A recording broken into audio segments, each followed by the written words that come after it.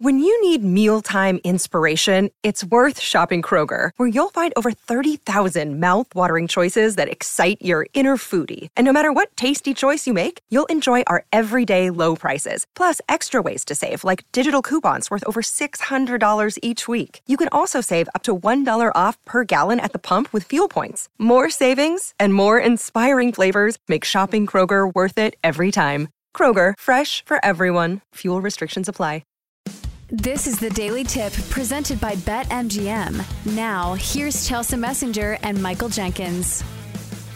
Chelsea, are we going to get a trick or a treat this week when it comes to Week 9 in the NFL? Let's talk about games that are definitely treats, beginning with the Dolphins and the Chiefs. I believe this game is in Frankfurt, Germany. Is that correct? Chiefs laying 2.5 points or minus 140 in the money line.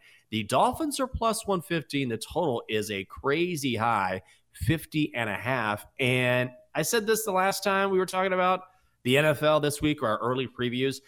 I would lay it with the Chiefs here. I don't know how to factor in the travel, but ultimately I need to see the Dolphins, that high-octane offense, I need to see them get it done against a quality defense. The Chiefs have a quality defense, because whenever the Dolphins put up these crooked numbers, as you like to say, it's generally against teams that can be beat up on because they're weak defensively, and Kansas City does not fit that mold. Yeah, no, this defense is actually pretty solid, at least when it comes to points per game. A top 10 defense in the league going into last week. I believe they were in the top 4. So I think that's the bottom line for me. The trend we've seen with the Dolphins is they put up really big numbers against bad teams, but when it comes to facing the better teams in the NFL, they kind of disappear a little bit, which it kind of goes against logic. One would think that the Dolphins have such good receivers and such speed on their team that you would think that they could be a cheat code for even the best defenses, but we haven't really seen it. Only put 17 on the Eagles. That was a road game, it should be noted, and also only put up 20 on the Bills. They lost that game 48-20, both of those road games as well. I just thought of this. What's the weather going to be like over there? Because it's getting to the point where we are starting to see weather be a factor in some of these northern cities. I feel like Germany is like a cold place at this time of year. I could be mistaken. And that is your geography update with weather girl Chelsea Messenger. Let's see, Frankfurt weather, if we can find anything. It's going to be 53. Okay, that's 53 not bad. And rainy. Yeah. So maybe it's not a factor, but just know it's not going to be the same as playing in Miami. I think that's the main thing, because that Miami offense is tailor-made to play in great weather. So maybe it's not going to be as sunny and as warm as Miami, but maybe it's not going to be like playing at Lambeau in January. But back to this, I think I would lean on the Chiefs simply because it feels like you're getting some value here. I think the best time to play teams is coming off a loss if you think that you believe in the larger sample size and they're still a great team. Plus, do you believe in the theory that defense travels? Like that would pertain here if you believe in this Chiefs defense. Yeah, and if it's rainy, which it's going to be, it should be. Now, Matt is saying in the chat they have a retractable roof. So I don't know enough about the stadium in which they're playing to know whether or not weather will be a factor. But regardless, I do believe I'm like you. Defense always travels. That is something that you can rely on more often than an explosive offense. So, yeah, I'm going to lay it with the Chiefs. We did talk about Cowboys and Eagles. We just got finished discussing that game. So I wanted to move to Sunday Night Football. Another treat. Bills at the Bengals. The Bengals are now laying 3. This spread opened Bengals minus 1.5. The Bengals minus 155 on the money line. The Bills are plus 130. Total set at 48 and a hook. That total has inched up from 47.5.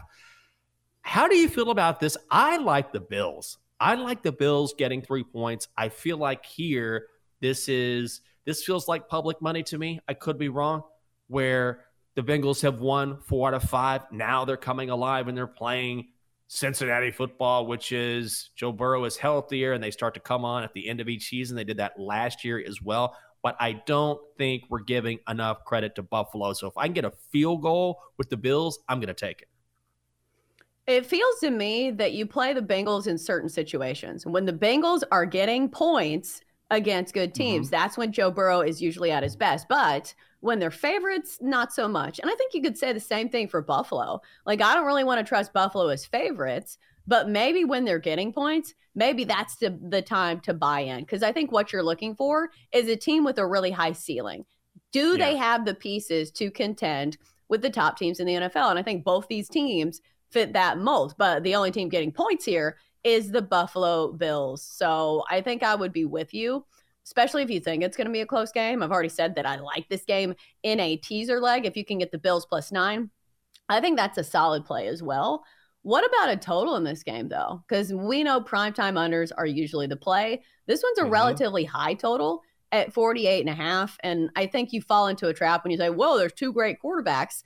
That's not necessarily how it goes all the time, especially for the Bills, who are a team that I feel like is pretty good at moving the chains. Because what you don't want for an over is a team that takes very long, sustained drives and they eat up a lot of the clock. I feel like the Bills can do that. Even though they don't run the football, they're very good at getting first downs. And also the added fact that Josh Allen looks like he has embraced running the football. It brings such a bigger dynamic to that offense. So if you think he's going to run it more, I think you think Buffalo stays in this game and maybe they run down the clock even more. Obviously, we don't have props in this game, but do you think that trend continues where we see Josh Allen continuing to lean in to running the football? I think it's a great point, and we saw that last week, and that's not a coincidence. If you were reading between the lines or just listening to some of the coaches talk before the game, they said, let's turn Josh Allen loose a little bit more. And yeah, that's always a dangerous proposition when you're talking about a guy who is always in the middle of the field taking hits because he's a big guy and he's not someone who generally slides. However, if you look at the Bills' success, it's always because Josh Allen is that threat, because he can throw, because he's so physical, because he can run. And so I think the Bills maybe wanted to protect him a little bit more early on, and I get that, and you have to find that balance. But ultimately, until you find an alternative game plan that works, you got to dance with the one who brung you, and you got to let Josh Allen be Josh Allen. That's the only way the Bills are going to be able to do what they've been trying to do, which is to win a Super Bowl, and they have the talent to do it. So I think we will see more from Josh Allen. We saw that success last week. So when we see the props come out on Josh Allen, if you find a number that you like, I'd go for it. Yeah, I think so too. What about talking about the worst games on the slate? Like if there was a game, the equivalent of a Werther's Original, or I don't know, somebody who passes out toothbrushes when you're trick-or-treating. What is the game on the schedule that kind of looks like that? Oh, this is an easy one. You want a trick? You want a toothbrush? How about Giants at Raiders? Bible verse? Holy crap. Do you really want to watch Jimmy G? Raiders are favored by 3 with Tommy DeVito at quarterback for the Giants. Tommy DeVito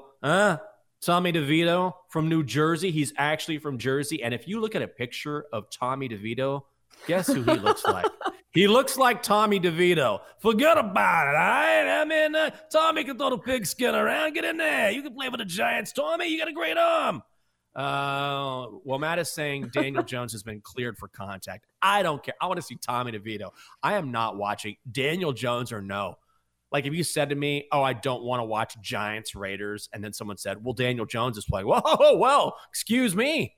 Sign me up. I'm in. No, I'm not watching Giants Raiders. That game is the biggest trick of all. Yeah, but look at the Giants. They had -8 passing yards last week, or -9, excuse me, and still took that game to overtime. Like, the Giants aren't great either. So the Raiders aren't great either, and they're coming off a short week. Would you take the Giants here? That's my whole point. They both suck. Both teams. Yeah, but take the points or the under. Yeah. Oh, God. I mean, maybe. Oh, God. Find another game on the board. You might be right. For more, listen to the Daily Tip presented by BetMGM. Weekday mornings from 6 to 9 Eastern on the BetQL network, the Odyssey app, or wherever you get your podcasts.